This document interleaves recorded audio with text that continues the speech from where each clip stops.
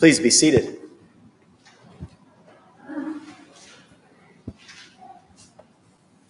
Let us pray. Gracious and loving God, comfort, console, and strengthen us with these words today, that we might find your joy in the midst of our grief. Amen. In this final chapter of Isaiah, chapter 66, from today's Old Testament reading, God is calling out to the people, to Israel. They have been in mourning, and God is calling them to rejoice, to be glad. They have been mourning the overthrow of Jerusalem by the Babylonians, the destruction and the desecration of their sacred temple, their occupation, and subsequent deportation and exile. These are tough times for the Israelites. During this time of unimaginable national agony, God is calling for rejoicing. Huh? Are we missing something here, God?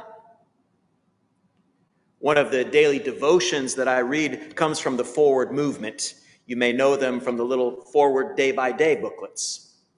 They also have an app, and it's geared specifically for students and people who work with youngsters, with youth. And it's called D365, and I commend it to you.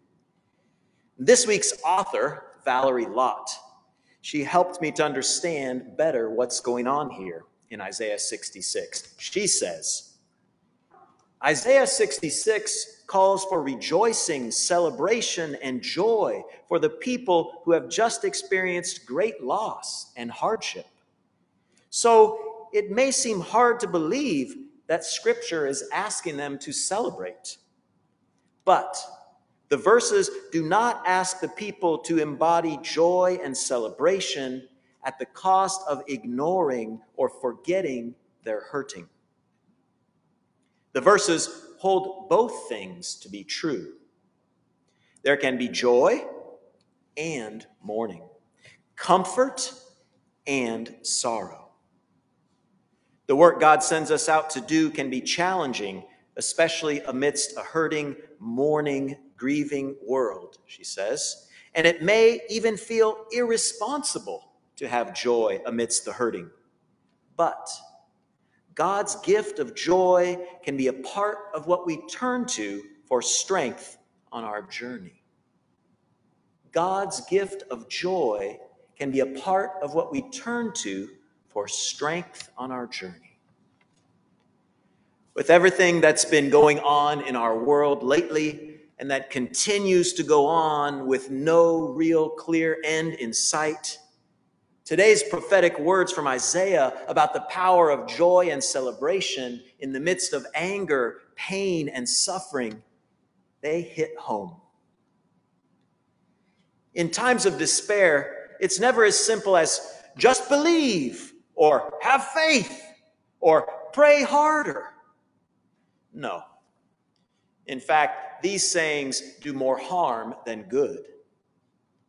As Episcopalians and Anglicans, we believe in God's gift of our minds and the science of psychology to help us as we struggle through traumatic times. We mustn't ignore, compartmentalize, or make light of the very real distress and anxiety that many people in the United States and around the world are feeling right now.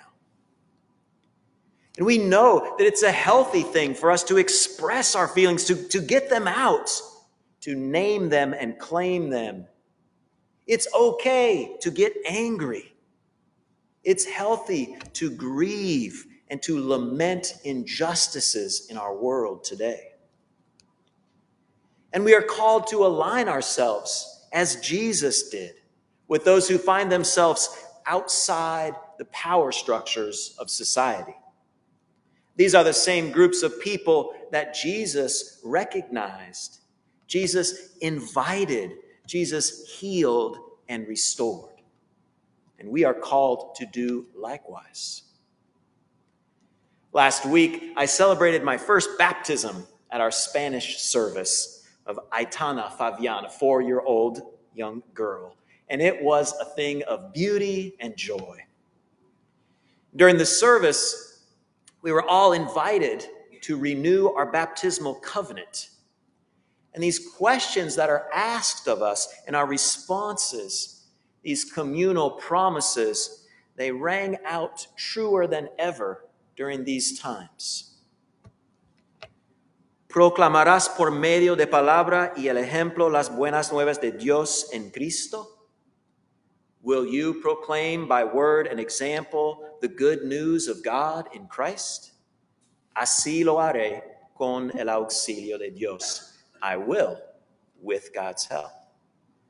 Buscarás y servirás a Cristo en todas las personas, amando a tu prójimo como a ti mismo. Will you seek and serve Christ in all persons, loving your neighbor as yourself? Así lo haré con el auxilio de Dios. I will, with God's help.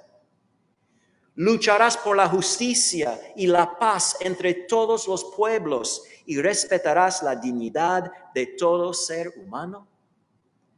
Will you strive for justice and peace among all people and respect the dignity of every human being? Así lo haré con el auxilio de Dios. I will, with God's help. And this is what we are called to do today in our world during these times, to seek and serve Christ in all persons, to love our neighbors as we love ourselves, all of our neighbors, to strive for peace and justice and to respect the dignity of every human being. And this important work that we are called to do and that we do is never done alone. We do it in community, and we do it with the help of God through the power of the Holy Spirit.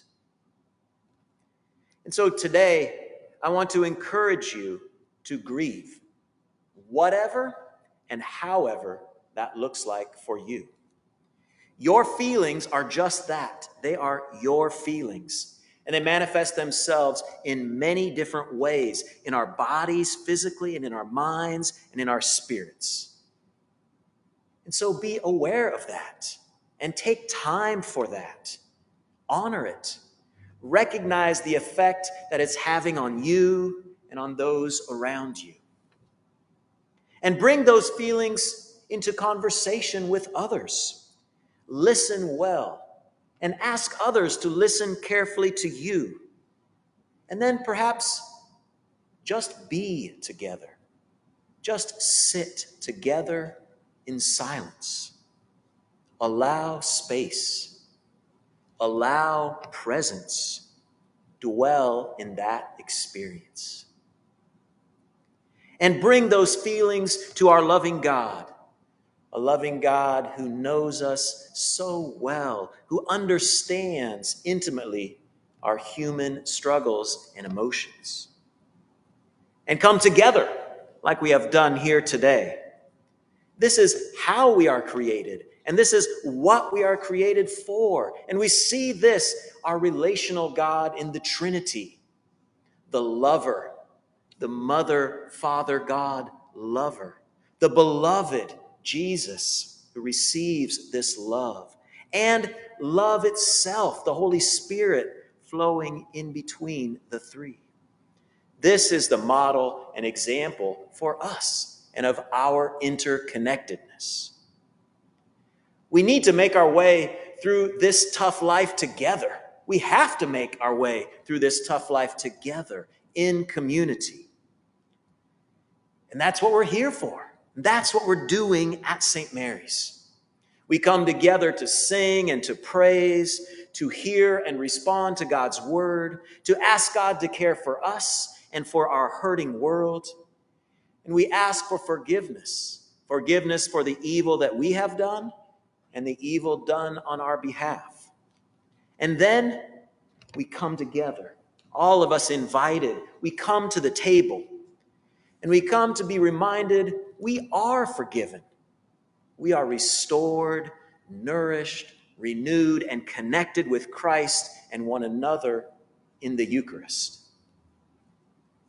And so today, I invite you to find strength, hope, and encouragement in these words of God to the hurting people of Israel, and to begin to envision and to dwell in this joy that is ours when we give ourselves into God's loving care. Isaiah 66, thus says the Lord, rejoice with Jerusalem, and be glad for her, all you who love her. Rejoice with her in her joy, all you who mourn over her, that you may nurse and be satisfied from her consoling breast, that you may drink deeply with delight from her glorious bosom. For thus says the Lord, I will extend prosperity to her like a river, and the wealth of the nations like an overflowing stream. And you shall nurse and be carried on her arm and dandled on her knee. As a mother comforts her child, so I will comfort you. You shall be comforted in Jerusalem. You shall see, and your heart shall rejoice. Your bodies shall flourish like grass. Sweet. Unfortunately, we don't get very many images of our loving Mother God in our lectionary for Sundays, but they are there, witnessed today. And if we look, we can find more of them in scriptures. Rejoice and be glad. As a young child is fed, satisfied, and bonded to her mother in the most intimate way through breastfeeding, so God invites us into her care as we too yearn to be consoled, drawn, and held ever so close. And God promises prosperity flowing like a river and good things like an overflowing stream from our mother, who will nurse us and carry us in her arms, propped on her hip, bounced on her knee, safe and secure in her lap. As a mother comforts her child, so will God comfort us. We will see, and our hearts will rejoice, and our bodies will flourish, shoot up and grow like the greenest of grass after Oregon rain and sun. And people will see, and they will know that our Mother God is with us, loving us, feeding us, caring for us during these toughest of times. Siblings in Christ, I pray that you may take these images of our loving parent God with you today. Yes, our grief is very real.